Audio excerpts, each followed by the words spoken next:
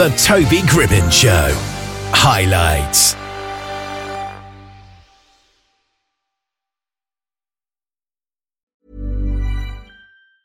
Life is full of awesome what-ifs, and some not so much, like unexpected medical costs. That's why United Healthcare provides Health Protector Guard fixed indemnity insurance plans to supplement your primary plan and help manage out-of-pocket costs. Learn more at uh1.com. There's never been a faster or easier way to start your weight loss journey than with PlushCare.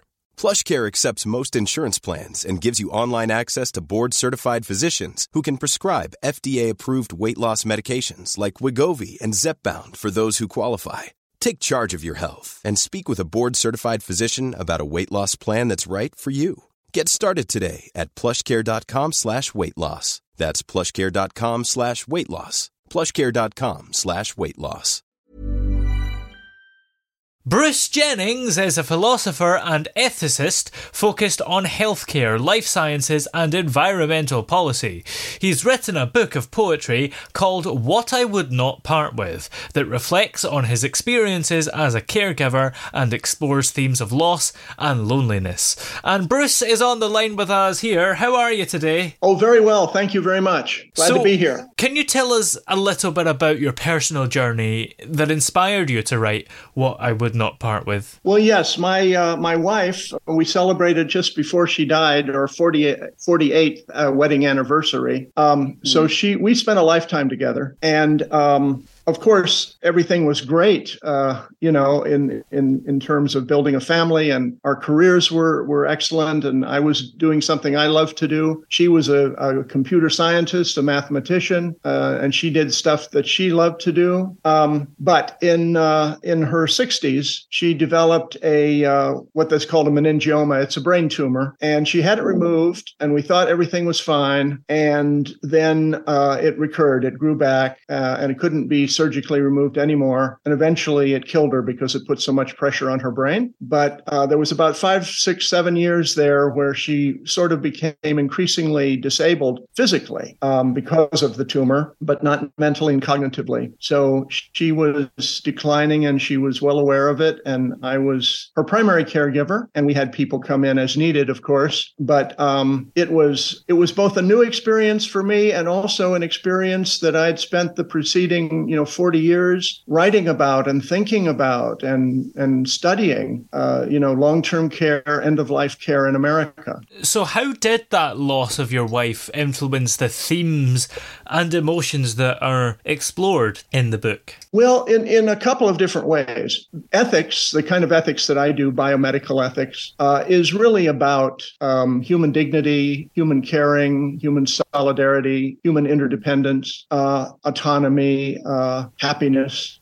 Those are the concepts with which I worked and wrote about. And then when my wife began to become disabled, I had to deal with those ideas and put them into practice. Partly she put them into practice, of course, but I had to help. And that was brand new. And so it was the first time I had ever really given hands-on care. Even with my father and my mother and their dying process, I hadn't had that role. But with her, I had to really help her with almost everything of the daily living. And that was a new experience. And I hope this isn't misconstrued, but doing that kind of care work, that bed and body work, opened up a new kind of intimacy between us.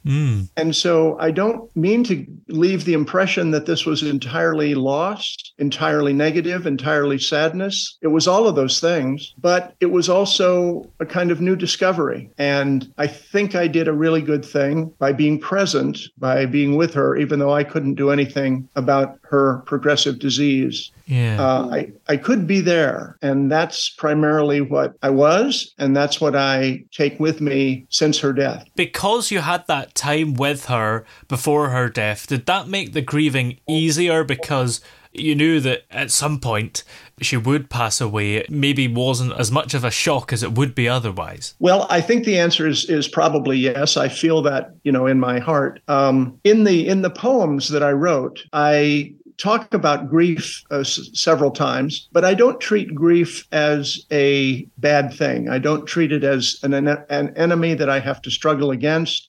Like, you would say, well, I have this terrible depression, I have to struggle against it. But I don't treat grief that way. I kind of personify grief as an advisor, as somebody who whispers in my ear at the day of my wife's death and whispers in my son's ear on the same day and comes back and talks to me from time to time.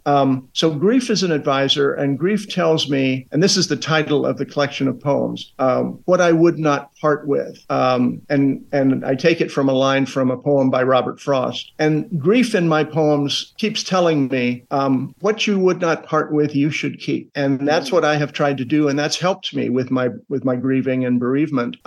She is gone in many ways, but she's still with me in other ways. Not quite so material and physical as before, but a presence in my life and through my memory and in my life and in the life of my son and his family, which keeps her there. And that's the way I feel. And I try to explain that, or not explain. I try to articulate that in several of the poems in the collection, that people can be less with you in some ways when they die, but more with you in others. And in your book, you mentioned that loss and grief are constant companions as you walk among the trees. What does that actually mean? Well, pretty much what I tried to just say a minute ago. Grief is always with me. It's not something that you can vanquish. It's not something you can banish. But the being with me is not torture. It's not hurting me. It's not interfering with my life. If anything, I try to honor my wife's life and her memory by carrying on myself. And I think that I don't give up. I don't fall into a deep funk and isolate myself. And people might say, well, are you even sad? And I say, of course I'm sad. It's just that the best way for me to stay with her, or for her to stay with me, is for me to keep on keeping on. And can you share some examples from the book that highlight the surprising emergence of new life and continued being and doing? Well, yes. Let me say about the book of poems.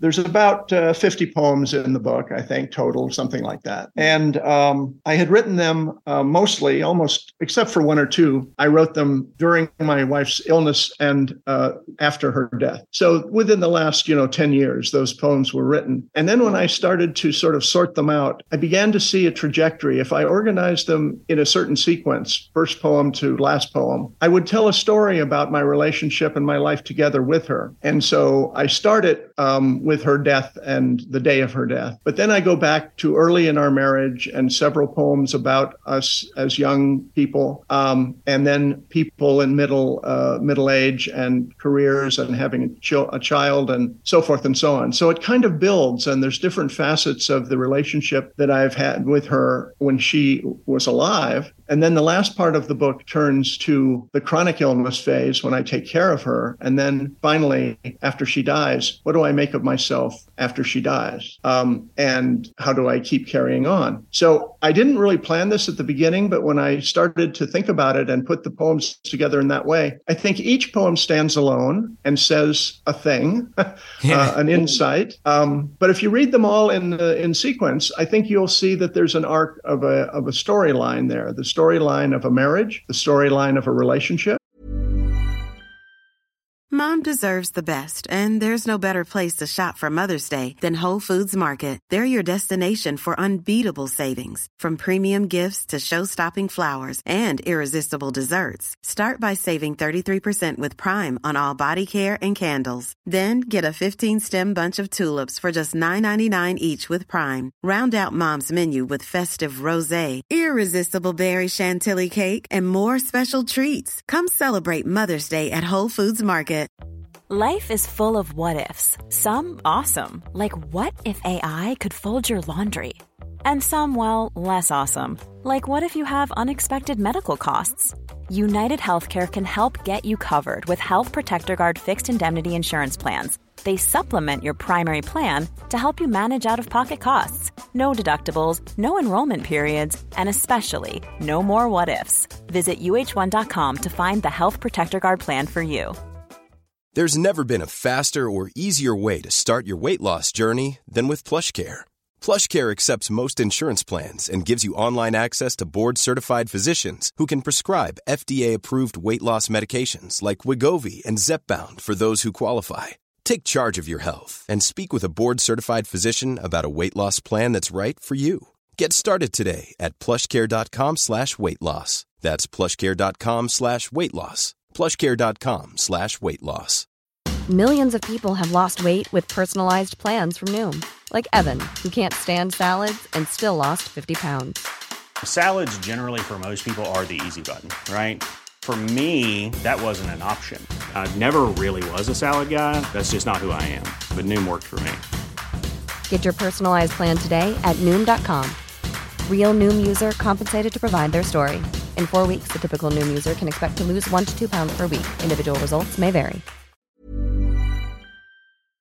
Which wasn't always loving and caring and perfect by any means. There's some pretty rough poems there in the middle of the book, but we got through it. And so that's what I feel like I have achieved. And I could take a moment to read a portion of one of the poems that maybe gives you an example of that. But, it's up to you. Yeah, that would be good.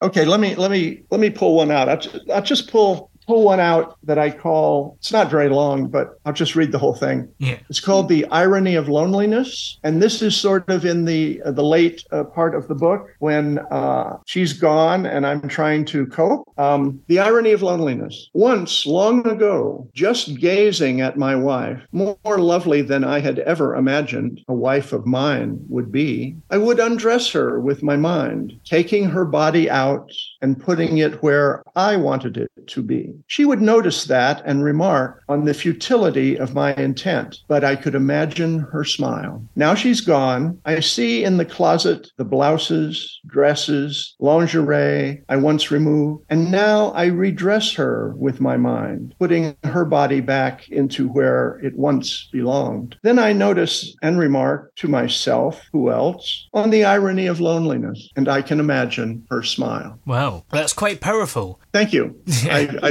I feel that way myself.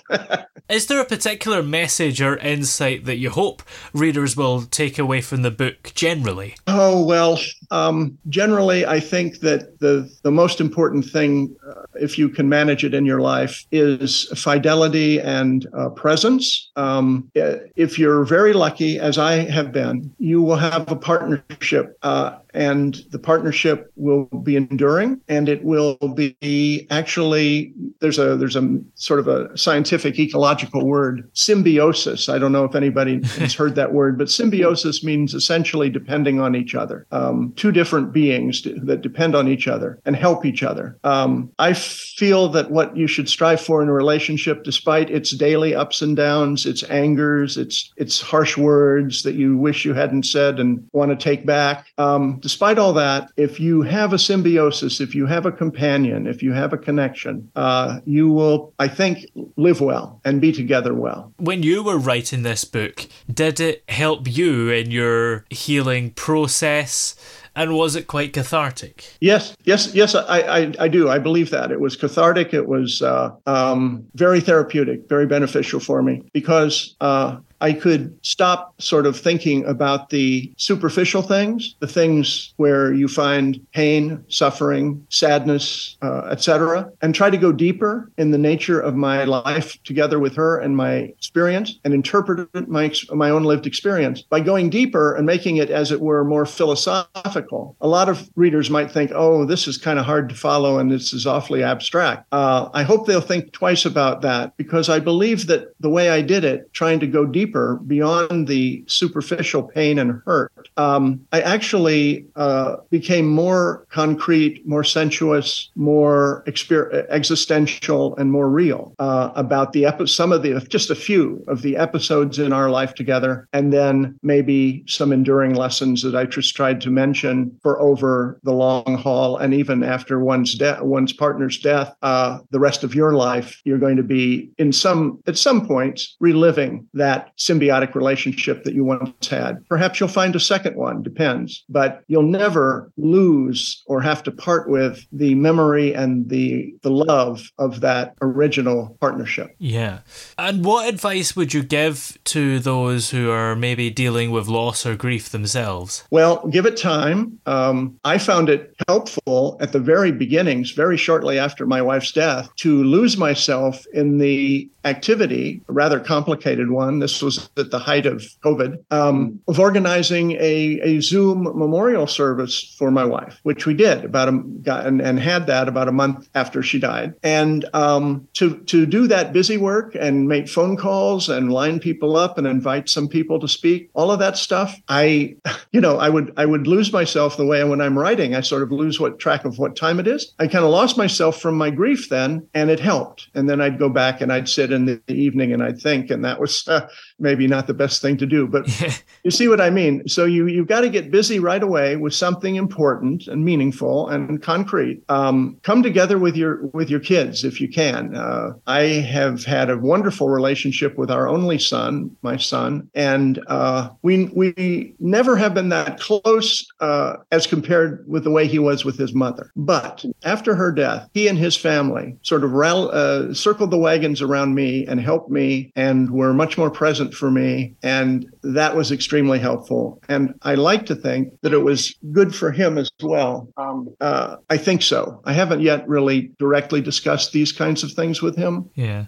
I'll get around to it eventually. Well, are you working on any more books at the moment? Well, yes, I am. I have written a lot of books that are scholarly academic books about bioethics and so forth, and public health ethics. And I have written a good deal about climate change, environmental ethics. And I have books in those subject matter areas that are in the works. One of them, there are three of them. One of them is under consideration by a university press, and the others are almost ready to be submitted. So I'm doing that. As far as poetry is concerned, of these 50 poems that I published here, the first time I published a poetry book, I actually have probably about 300. And so if you take 100 of them and throw them out on grounds of poor quality, I still probably have a couple of volumes of poetry ahead of me. And I am seriously going to pursue that for sure. I think I have to get my academic university press book under contract first, and then I can turn back to poetry. In the meantime, this book is called What I Would Not Part With.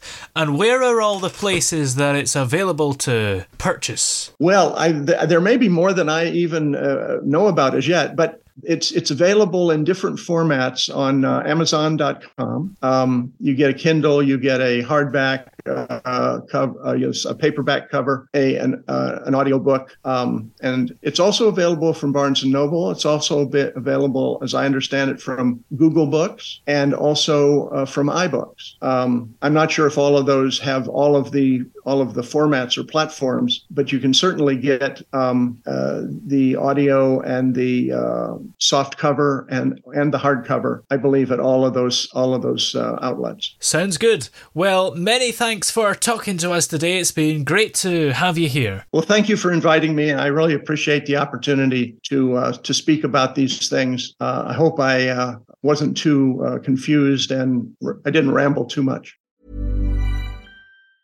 Even when we're on a budget, we still deserve nice things.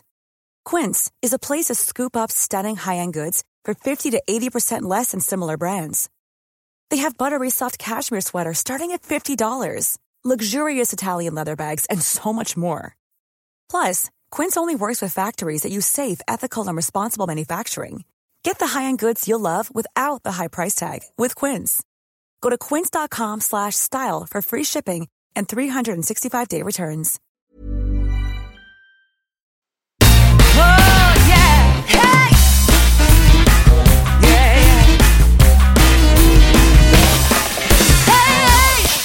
The throbbing pulse of sound. The Toby Gribbon Show.